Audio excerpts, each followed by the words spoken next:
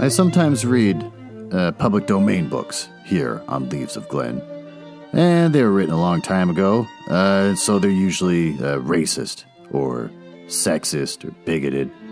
But in there somewhere and all that is a story, and that's why those stories are famous.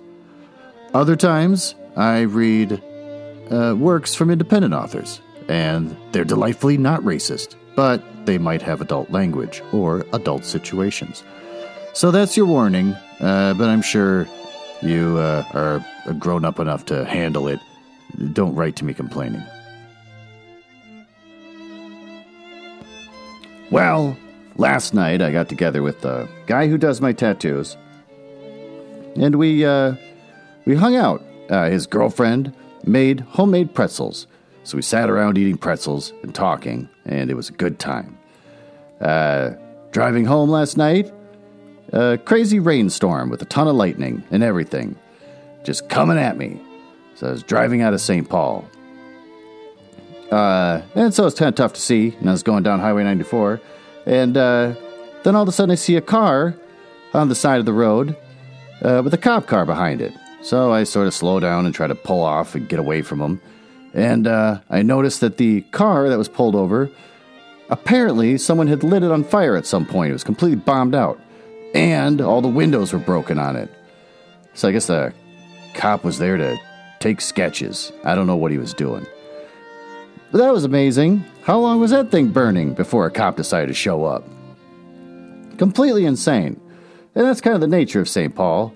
I worked down there on University Avenue. I saw the craziest things. A lot of people shouting at you for stuff like cigarettes when you're waiting to take the train home.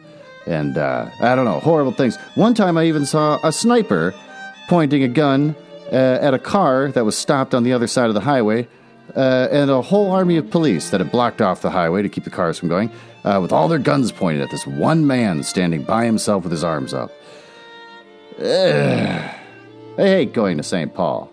It's basically the worst place on earth. But Minneapolis hasn't been much better lately. Moving on. Job hunt is beginning, and it sucks. There's no jobs out there. And I had the HR person from my work reach out to me to say that there may be positions open within the company if you want to slide on over to one.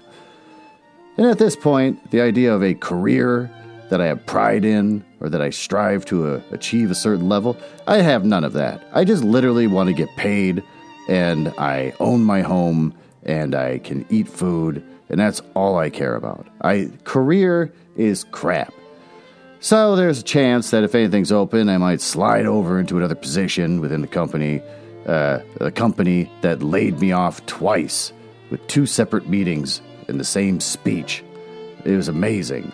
No respect whatsoever, but like the prostitute I am, I'll probably continue to try to work there if possible. I have one friend that I've stayed in touch with, and she wants me to come over to her group, but her group's not really hiring. So there's always that hanging over my head. Like, I wonder if I can get in with those people. But how do you do that when they're not specifically wanting to hire anyone? I'm sure there's someone out there that can tell me to be confident and interview well, but I never buy into that crap. Well, I'm in a bad mood. Why don't we try to finish the Legend of Sleepy Hollow?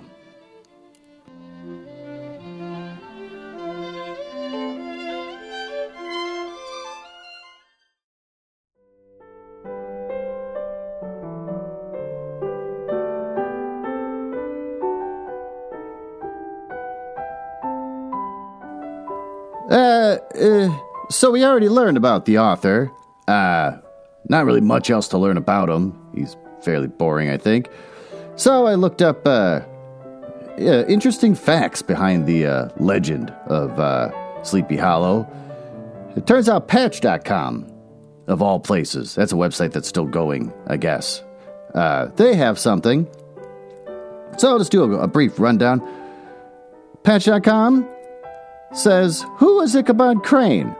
Well, the real Ichabod Crane was a gunnery officer who served with Irving during the War of 1812. Irving, however, fashioned the character of his Ichabod Crane after a school teacher named Jesse Merwin.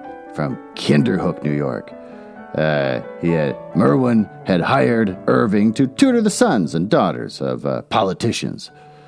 Don't look for Crane's tombstone in the cemetery. Though he sang in the church choir, he is buried in a family plot on Staten Island. Brom Bones is a composite of two people acquainted with Irving.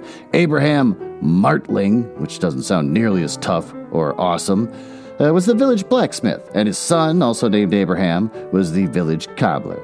It is believed the name Brom was derived from Abraham, and that Bones was borrowed from the blacksmith, who used as a nickname for his skinny son. The Headless Horseman was a German soldier, as a character based on a Hessian soldier, one of the many mercenaries hired by King George to fight Americans during the Revolutionary War.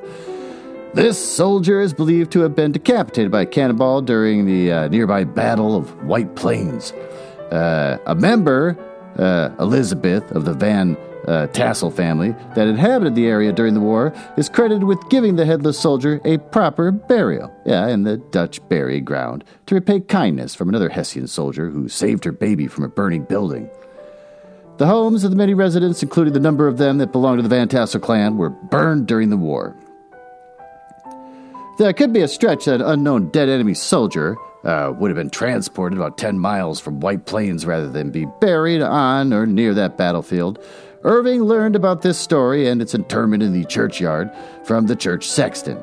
Historians believe the soldier is there, but the exact location cannot be determined due to the multiple layers of graves. Gross. The old Dutch church is located across a main road from the original Pittsburgh Manor House, and the area's popular tourist attraction. Anyways, so there you go. Fun facts about the Headless Horseman and whatnot. All right, let's try to finish this story.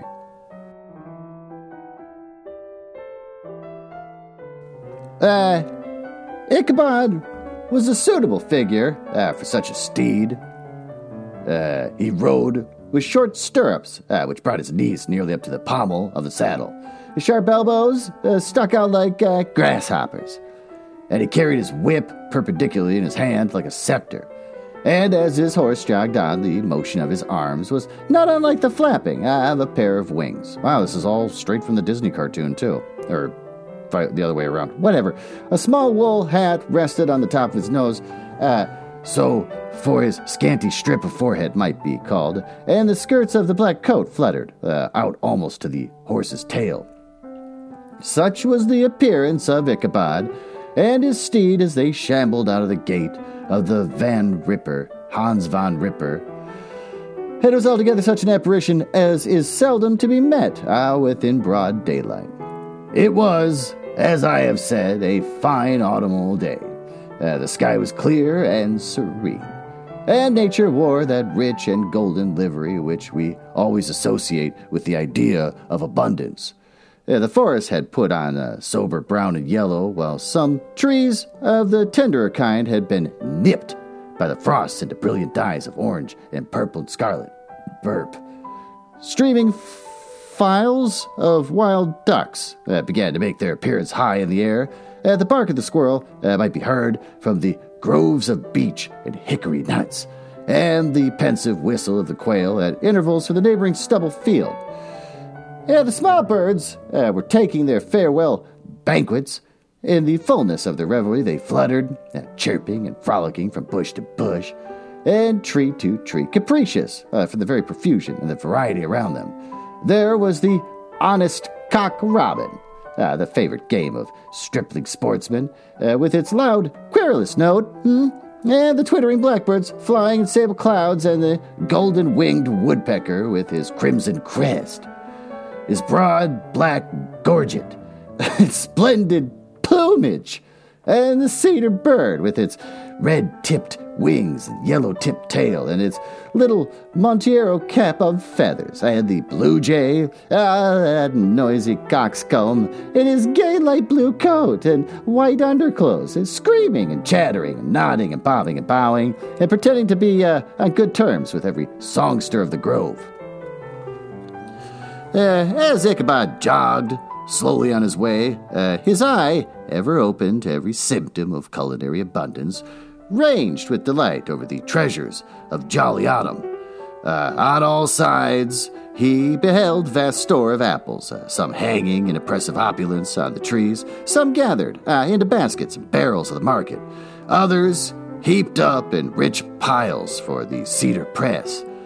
Farther on, he beheld great fields of Indian corn, with his golden ears peeping from their leafy coverts, and holding out the promise of cakes and hasty pudding. Oh, he's doing it again. Everything he looks at, he gets all worked into a lather about, because basically it's just living food again. And the yellow pumpkins lying beneath them, turning up their fair round bellies to the sun, and giving ample prospects of the most luxurious of pies. This is weirdly sexual. And anon, he passed the fragrant buckwheat fields, breathing the odor of the beehive as he beheld them. Soft anticipations stole over his mind of dainty slapjacks, well buttered and garnished with honey and treacle by the delicate little dimpled hand of Katrina Van Tassel, who he also sees as some sort of weird living peach that he can have sex with. Thus feeding his mind with many sweet thoughts and sugared suppositions, he journeyed along the sides of the range of hills, which look out upon some of the goodliest scenes of the mighty Hudson. The sun gradually wheeled its broad disk, he doesn't see this as food, down the west. The wide bosom of the Tappan Zee lay motionless and glassy, excepting that here and there a gentle undulation waved and prolonged the blue shadow of the distant mountain. A few amber clouds floated in the sky, without a breath of air to move them. The horizon was of a fine golden tint, changing gradually into a pure apple green. And from that into the deep blue of the mid-heaven. A slanting ray lingered on the woody crests of the precipices that overhung some parts of the river, giving greater depth to the dark gray and purple of their rocky sides. A sloop was loitering in the distance. I know that to be a boat, in case you don't know. Dropping slowly down with the tide, and her sail hanging uselessly against the mast as the reflection of the sky gleamed along the still water. It seemed as if the vessel was suspended in the air. It was toward evening that Ichabod arrived at the... It was a long time to get to the castle of Herr Van Tassel, which he found thronged with the pride and flower of the adjacent country. Old farmers, the spare, leathern-faced race, homespun coats and breeches, blue stockings, huge shoes, and magnificent pewter buckles, their brisk, withered little dames in close-crimped caps, long-waisted short gowns, homespun petticoats with scissors and pincushions and gay calico pockets hanging on the outside. Buxom lasses, almost as antiquated as their mothers, excepting where a straw hat, a fine ribbon, or perhaps a white frock gave symptoms of city innovation. The sons, short, square-skirted coats with rows of stupendous brass buttons, and their hair generally queued in the fashion of the times, especially if they could procure an eel skin for the purpose, it being esteemed throughout the country as a potent nourisher and strengthener of the hair. Brom Bones, however, was the hero of the scene, having come into the gathering on his favorite steed, Daredevil, a creature like himself, full of metal and mischief, which no one but himself could manage. He was, in fact, noted for preferring vicious animals, giving all kinds of tricks, and kept the rider in constant risk of his neck, for he held a tractable, well-broken horse as unworthy of the lad's spirit. Fain would I pause to dwell upon the world of charms and burst upon the enraptured gaze of my hero. As he entered the state parlor of the Van Tassel mansion, not those of the bevy of buxom lasses with their luxurious display of red and white, but the ample charms of a genuine Dutch country tea table in the sumptuous time of autumn. Such heaped-up platters of cakes of various and almost indescribable kinds, known only to the experienced Dutch housewives. There was the doughy donut, the tender, oily koek, and the crisp and crumbling cruller, sweet cakes, and shortcakes, and ginger cakes, and honey cakes, and the whole family of cakes. And then there was the apple pies, the peach pies, the pumpkin pies, besides slices of ham, and smoked beef, and moreover delectable dishes of preserved plums, and peaches, and pears, and quinces, not to mention broiled shad, whatever that is, and roasted chickens, together with bowls of milk and cream. Bowls of milk? Weird. all mingled higgledy-piggledy, pretty much as I have enumerated them, with the motherly teapot sending up its clouds of vapor from the midst. Heaven bless the mark! Oh, I want breath and time to discuss this banquet as it deserves. Well, you already have. And am too eager to get on with the story. Oh, thank God. Happily, Ichabod Crane was not in so great a hurry as his historian, but did ample justice to every dainty. He was a kind and thankful creature, whose heart dilated in proportion as his skin was filled with good cheer, and whose spirits rose with eating, as some men's do with drink. I could not help, too, rolling his large eyes around him as he ate, and chuckling with the possibility that he might one day be lord of all this scene, if almost unimaginable luxury and splendor. Then he thought, how soon he'd turn his back upon the old schoolhouse, snap his fingers in the face of Hans Van Ripper, and every other, N-wordly patron. Wow, that almost got read out loud. Oh boy. And kick that iterant pedagogue out the doors that should dare to call him comrade. Old Baltus Van Tassel moved about among his guests with a face dilated with content and good humor, round and jolly as the harvest moon.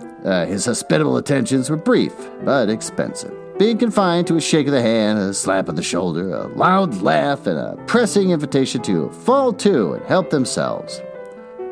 And now, the sound of the music from the common room or hall summoned to the dance, and the musician was an old gray-headed, N-word, who had been the iterant orchestra of the neighborhood for more than half a century. What is with all the racism in here? This N-word, is not the real bad one you think it is. It's more of the term they used at the time, which was still horrible. But I'm sure the author wasn't trying to be insulting. But the other two that I had to read out loud were pretty bad. Especially the last one. The N-wordly patron. Who had been the iterant orchestra of the neighborhood for more than half a century. His instrument was as old and battered as himself. The greater part of the time, he scraped on 2 or 3 strings, accompanying every movement of the bow with a motion of the head, bowing almost to the ground, and stamping with his foot whenever a fresh couple were to start. Ichabod prided himself upon his dancing as much as upon his vocal powers. Not a limb, not a fiber about him was idle, and to have seen his loosely hung frame in full motion and clattering about the room, you would have thought St. Vitus himself, the blessed patron of the dance, was figuring before you in person. He was the admiration of all the N-words, who, having gathered of all ages and sizes from the farm in the neighborhood, stood forming a pyramid of shining black faces at every door and window. This is getting so annoying. Grazing with delight at the scene, rolling their white eyeballs, oh my God, and showing grinning rows of ivory from ear to ear. How would the flogger of urchins be otherwise than animated and joyous? The lady of his heart was his partner in the dance, and smiling graciously in reply to all the amorous oglings, while Brom Bones, sorely smitten with love and jealousy, sat brooding by himself in one corner. When the dance was at an end, Ichabod was attracted to a knot of the Sager folks, who, with old Van Tassel, sat smoking at one end of the piazza, gossiping over former times, and drawing out long stories about the war. This neighborhood, at the time of which I am speaking, was one of those highly favored places which abound with chronicle and great men. Oh, the British and American line had run near it during the war. It had, therefore, been the scene of marauding and infested with refugees, cowboys, and all kinds of sober chivalry. Just sufficient time had elapsed to enable each storyteller to dress up his tale with a little becoming fiction, and in the indistinctness of his recollection to make himself the hero of every exploit. There was the story of Dofue Martling, a large, blue-bearded Dutchman, who had nearly taken a British frigate with an old iron 9-pounder from a mud breastwork, whatever all that meant, only that his gun burst at the 6th discharge. Then there was the old gentleman who shall be nameless, being too rich a miner to be lightly mentioned, who, in the Battle of the White Plains, being an excellent master of defense, parried a musket ball with a small sword, insomuch that he absolutely felt it whiz round the blade and glance off at the hilt, in proof of which he was ready at any time to show the sword, with a hilt a little bent. There are several more that had been equally great in the field, not one of whom but was persuaded that he had a considerable hand in bringing the war to a happy termination. All these were nothing to the tales of ghosts and apparitions that succeeded.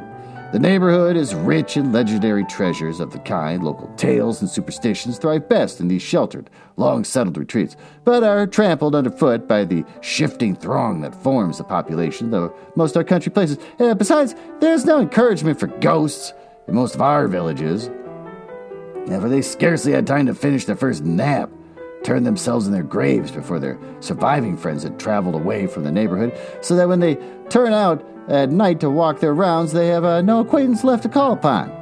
This is perhaps the reason why we so seldom hear of ghosts except in our long-established Dutch communities. The immediate cause, however, of the prevalent supernatural stories in these parts was doubtless owing to the vicinity of Sleepy Hollow. There's a contagion in the very air that blew from that haunted region.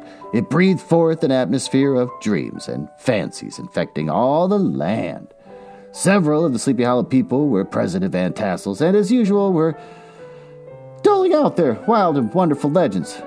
Many dismal tales were told about funeral trains and mourning cries and wailings heard and seen about the great tree where the unfortunate Major Andre was taken, which stood in the neighborhood. Some mention that he made also of the woman in white that haunted the dark glen at Raven Rock, and was often heard to shriek on winter nights before a storm. That's nice. It's kind of like getting an alert on your phone when bad weather's coming. Having perished there in the snow, the chief part of the stories, however, turned upon the favorite specter of Sleepy Hollow, the Headless Horseman.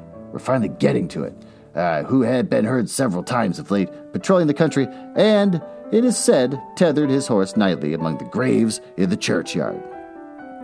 This sequestered situation in the church always said made it a favorite haunt of the troubled spirits. It stands on a knoll, surrounded by locust trees and lofty elms, from among which its decent whitewashed walls shine modestly forth like Christian purity.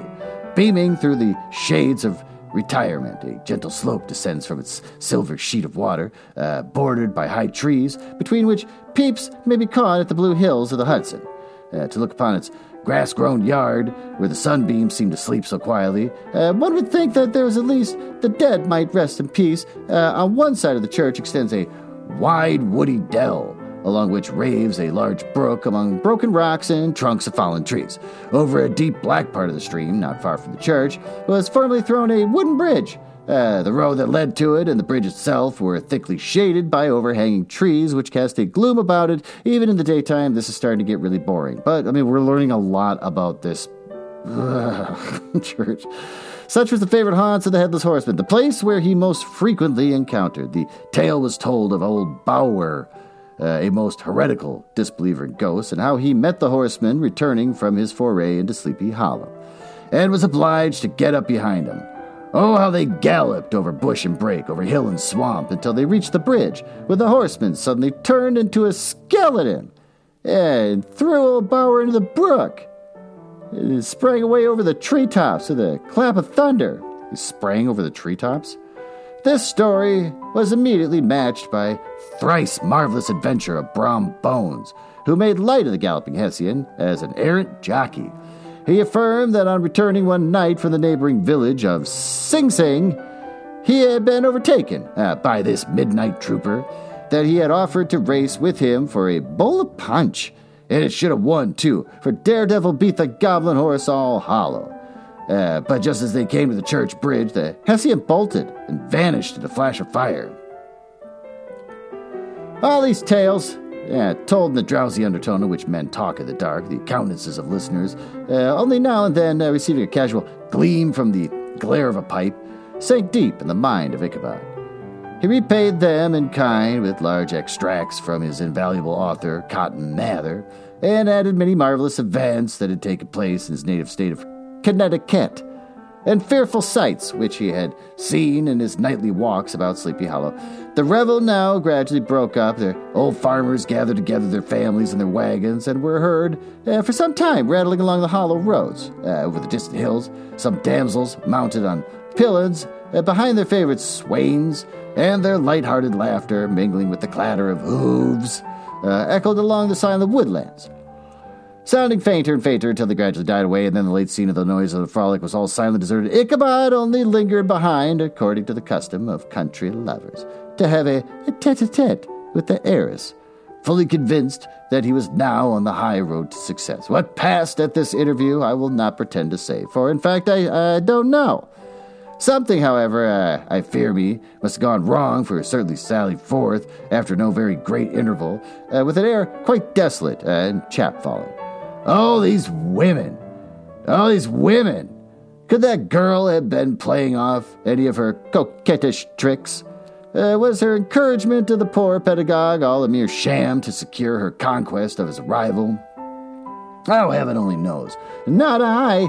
Let it suffice to say, Ichabod stole forth with an air of one who had been sacking a hen roost, rather than a fair lady's heart, without looking into the night or right or left and noticed the scene of rural wealth on which he had so often gloated. He went straight to the stable, with several hearty cuffs and kicks, roused his steed most uncourteously from the comfortable quarters in which he was soundly sleeping, dreaming of mountains and corn and oats and the whole valleys of Timothy and Clover. It was a very witching time of night that Ichabod, heavy-hearted and crestfallen, pursued his travels homewards along the sides of the lofty hills which rise above Tarrytown, which he had traversed so cheerily in the afternoon. The hour was dismal as himself. Far below him, the Tappan Zee spread its dusky and indistinct waste of waters, and here and there with the tall going into a lot of detail about the environment again. In the dead hush of midnight, he could even hear the barking of the watchdog of the opposite shore of the Hudson. It was also vague and distant, as to have an idea of his distance from his faithful companion man. Now and then, too, the long-drawn crowing of a cock, accidentally awakened, would sound far, far off from the farmhouse way over the hills. But it was like a dreaming sound in his ear. No signs of life occurred near him, but occasionally the melancholy chirp of a cricket, or perhaps the guttural twang of a bullfrog from a neighboring marsh, as if sleeping uncomfortably and turning suddenly in his bed. All the stories of ghosts and goblins that he had heard in the afternoon now came crowding upon his recollection. The night grew darker and darker, and the stars seemed to sink deeper into the sky. And driving clouds occasionally hid them from his sight. He never felt so lonely and dismal. He was, moreover, approaching the very place where many of the scenes of the ghost stories had been laid. In the center of the road stood an enormous tulip tree, which towered like a giant above all other trees of the neighborhood and formed a kind of landmark. Its limbs were gnarled, fantastic, large enough to form trunks for ordinary trees, twisting almost down to the earth and rising again in the air, and was connected with the tragical story of the unfortunate Andre, who had been taken prisoner hard by and was universally known by the name of Major Andre's tree. The common people regarded it with a mixture of respect and superstition, partly out of sympathy for the fate of the ill-starred namesake, and partly from the tales of the strangest sights and doleful lamentations told concerning it. As Ichabod approached his fearful tree, he began to whistle. I thought his whistle was answered, but it was a blast sweeping sharply through the dry branches. I don't know why I had a tough time processing that line. As he approached a little nearer, he thought he saw something white hanging in the midst of the tree, and he paused and ceased whistling. Looking more narrowly, perceived that it was a place where the tree had been scathed by lightning, and the white wood laid bare. Suddenly he heard a groan. His teeth chattered, and his knees smote against the saddle. Burp. But it was the rubbing of one huge bow upon another, and they were swayed about by the breeze. He passed the tree in safety, but new perils lay before him. About 200 yards from the tree, a small brook crossed the road, and he ran to a marshy and thickly wooded glen, known by the name of Wiley Swamp. A few rough logs lay side by side, served for a bridge over this stream.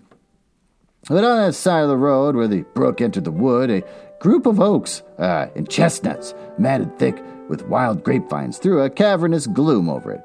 To pass this bridge was the severest trial, and it is at this identical spot that the fortunate Andre was captured, and under the covert of the chestnuts and the vines, with a sturdy yeoman concealed who surprised him. This has ever since been considered a haunted stream. Fearful are the feelings of the schoolboy who has to pass it alone in the dark. As he approached the stream, his heart began to thump. Now he summoned up, however, all his resolution, gave his horse half a score of kicks in the ribs, and attempted to dash briskly across the bridge. But instead of startling forward, the perverse old animal made a lateral movement and ran broadside against the fence. Ichabod, whose fears increased with delay, jerked the reins on the other side and kicked lustily with the contrary foot. All was all in vain. His steed started, it is true, but it only to plunge to the opposite side of the road into a thicket of brambles and alder bushes. The schoolmaster now bestowed both whip and heel upon the straddling ribs of the old Gunpowder, who dashed forward, snuffling and snorting. It came to a stand by the bridge with a suddenness that had nearly sent his rider sprawling over his head. Just at this moment, a plashy tramp by the side of the bridge caught the sensitive ear of Ichabod. What's a plashy tramp? Why is suddenly everything not making sense to me? Am I having a stroke? In the dark shadow of the grove, on the margin of the brook, he beheld something huge, misshapen and towering.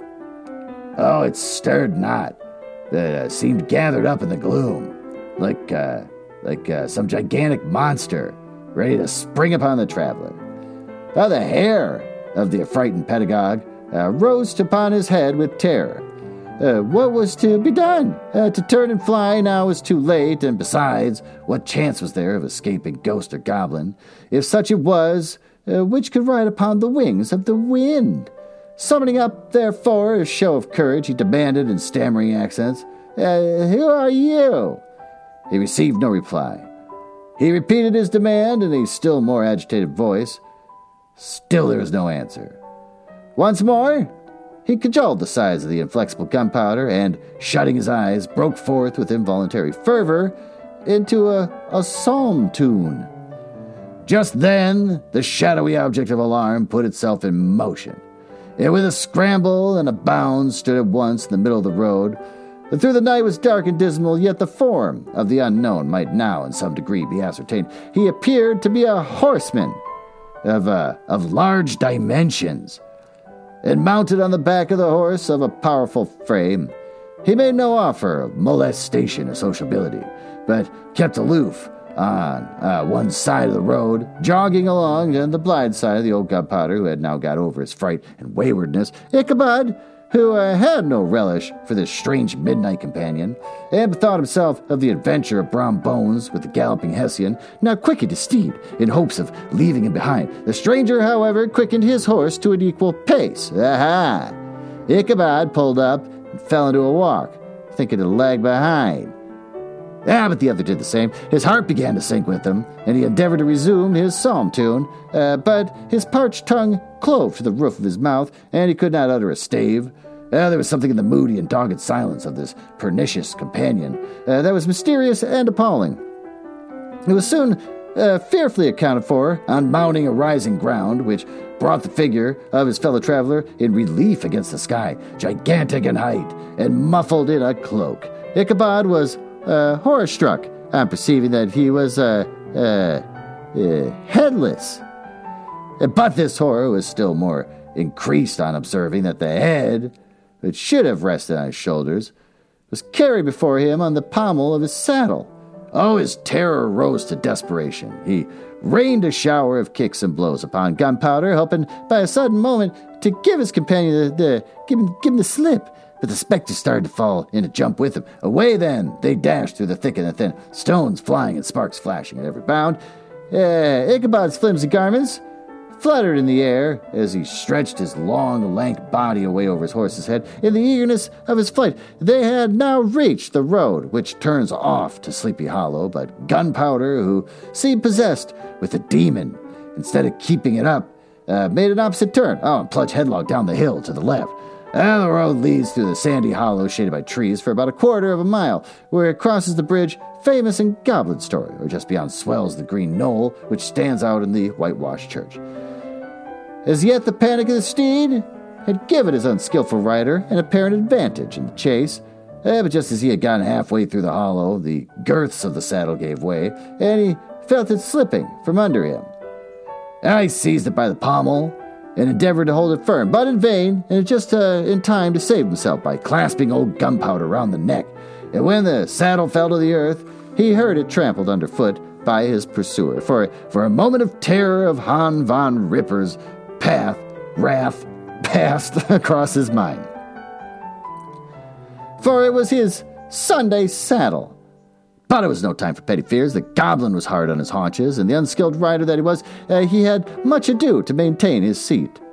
Sometimes slipping to one side, sometimes slipping to the other, and sometimes jolted with a high ridge of the horse's backbone with a violence that he had verily feared would cleave him asunder. An opening in the trees now cheered him with the hopes that the church bridge was at hand. The wavering reflection of a silver star in the bosom of the brook told him that he was not mistaken. He saw the walls of the church, dimly glaring under the trees beyond. He recollected the place where Brom Bones' ghostly competitor had disappeared. If I could but reach that bridge, thought Ichabod, I am safe. Just then he heard the black steed panting and blowing close behind him. He even fancied that he felt his hot breath. Another convulsive kick in the ribs, and the old gunpowder sprang upon the bridge. He thundered over the resounding planks and gained the opposite side, and was now... Ichabod cast a look behind to see if his pursuer should vanish, according to rule, in a flash of fire and brimstone. Just then he saw the goblin rising in his stirrups, and the very act of hurling his head at him. Ichabod endeavored to dodge the horrible missile, but it was too late.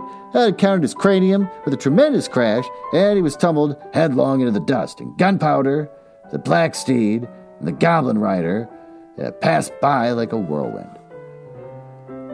The next morning, the old horse was found without a saddle, and with the bridle under his feet, soberly cropping the grass at his master's gate.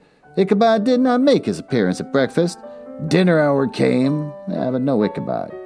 The boys assembled at the schoolhouse and strolled idly by the banks of the brook, but no schoolmaster. Hans von Ripper now began to feel some uneasiness about the fate of poor Ichabod and his saddle. An inquiry was set on foot, and after diligent investigation, wow, I said that like a Frenchman, they came upon his traces. In one part of the road leading to the church was found the saddle trampled in the dirt, and the tracks of horses' hooves deeply dented in the road, and evidently at furious speed. Were traced to the bridge, beyond which, on the bank of the road, part of the brook where the water ran deep and black, was found the hat of the unfortunate Ichabod, and close beside it, a shattered pumpkin.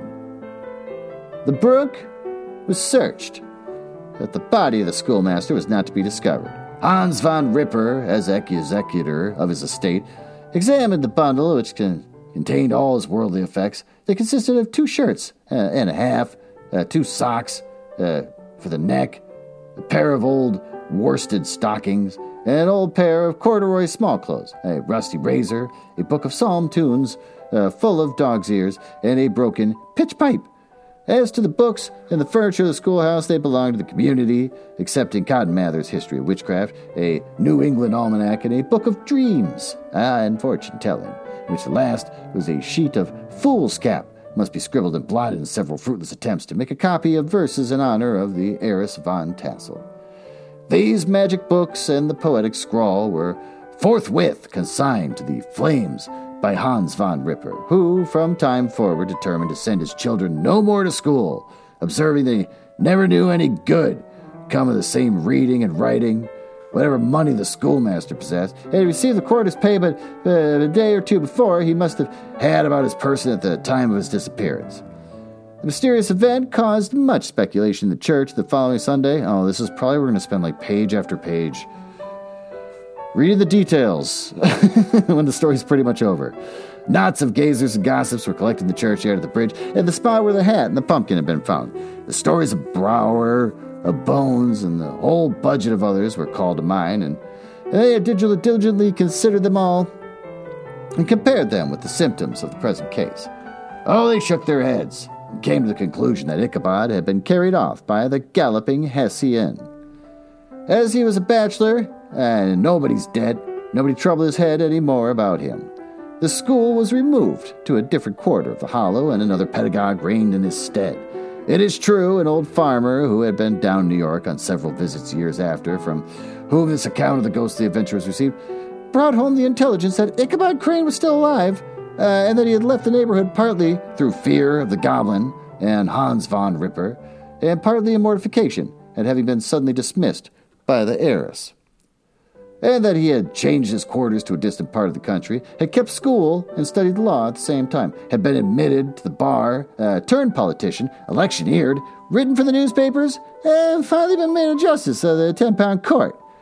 Brom Bones, too, who, shortly after his rival's disappearance, conducted the blooming Katrina in triumph to the altar, was observed to look exceedingly knowing wherever the story of Ichabod was related, and always burst into a hearty laugh, at the mention of the pumpkin, which led to some suspect that he knew more about the matter than he chose to tell. The old country wives, however, who are best judges of these matters, maintain to this day that Ichabod was spirited away by supernatural means.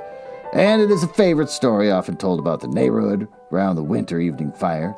The bridge became more than ever an object of superstitious awe, and that may be the reason why the road had been altered of late years, so as to approach the church by the border of the mill pond. The schoolhouse, being deserted, soon fell to decay, and was reported to be haunted by the ghost of the unfortunate pedagogue, and the plowboy, loitering homeward in the still summer evening, has often fancied of his voice at a distance, chanting a melody psalm tune among the tranquil solitudes of Sleepy Hollow. Postscript. Found in the handwriting of Mr. Knickerbocker. The preceding tale is given almost in the precise words in which I heard it related at a corporation meeting at the ancient city of Manhattos, at which there were present many of its sagest and most illustrious burghers. Burghers. Why is all this weird to me right now?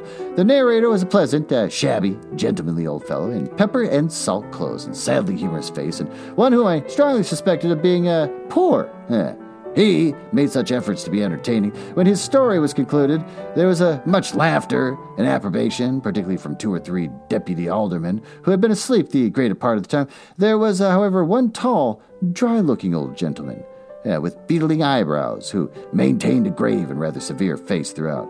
Now and then, folding his arms, inclining his head, and looking down upon the floor, as if turning a doubt over his mind, he was one of your wary men, who never laugh but on good grounds, when they have no reason in law on their side. And when the mirth of the rest of the company subsided, the silence was restored, and he leaned on one arm and elbow of his chair, and sticking the other akimbo, demanded, with a slight but exceedingly sage motion of the head and a concoction of the brow, well, there's his moralist story.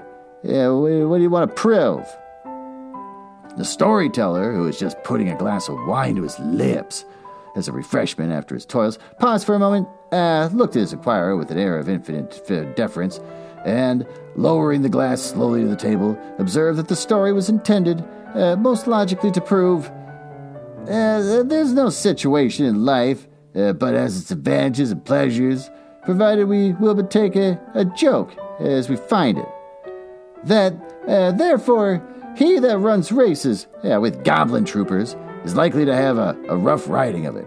Ergo, for a country schoolmaster to be refused the hand of a Dutch heiress is a certain step to high preferment in the state. The cautious old gentleman knit his brows tenfold, closer to his explanation, being sorely puzzled by the recitation. I'm not going to even look that one up. Of the syllogism. I'm not looking that one up either. While methought, the one in salt and pepper eyed him with something of a triumphant leer. At length, he observed that all was very well, but still he thought the story a little on the extravagant. There were 1 or 2 points at which he found he had doubts. Faith, sir, replied the storyteller, as to the matter, I don't believe one half of it myself. Oh, the end. I read that awkwardly because I didn't know the last page was the very next one. Okay, well, there's that.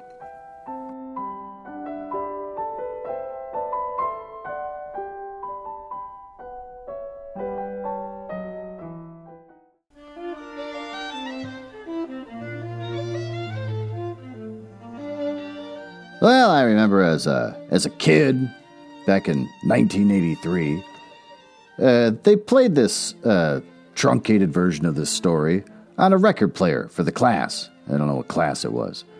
And they had everyone listen to it, and we had to sit there quietly listening. And then finally, when the record was done, the teacher stopped and said, "So, do you think he died or do you think he lived? Because they didn't have the part at the end about clearly Ichabod Crane sitting at this weird meeting where everyone's telling a story at work or some sort of convention. And the teacher, do you think he died or not? And I just thought, well, clearly he's alive, right? Because someone said they saw him. And you don't get killed by a pumpkin to the head, usually. The teacher goes, I don't know. Yeah. You think you sure? You sure he lived? And I'm like, well, no, do you know something I don't know? And they're like, it's open for interpretation. And then I just got annoyed. Like, put a bow on this thing. If you're going to make me read this story or listen to it on a record, at least give me a satisfying ending. Instead of I have to guess and wonder as if somehow it makes the story last forever in your mind without a conclusion. I was just annoyed. So here, clearly Ichabod Crane, in case anyone's wondering, I wonder if he lived. He lived. He went out of town.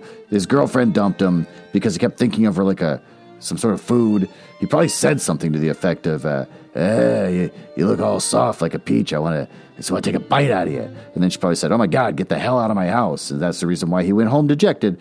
And then, then a bully came around and threw food at him, which probably confused him sexually, if anything. And that's probably the reason why he left. So he's fine. He went out of town and took his weird twisted fetish to the big city where he's probably paid someone to let him pretend he's eating him or I don't know what. What do we learn from this? If you're going to be a sniveling little whiny weirdo who's suddenly getting big on your britches, where you think you're going to be moving into, you're going to be absorbing this woman's parents' house, and just a lot of hubris. When you're not Brom Bones. Brom Bones can have the hubris, but you're not going to have the hubris. Your chances are 25%. Brom Bones is a magnificent creature, and I was rooting for him the entire time. I would let him beat me up at any time. He's like a giant oak tree of a man I just respect and am in awe of.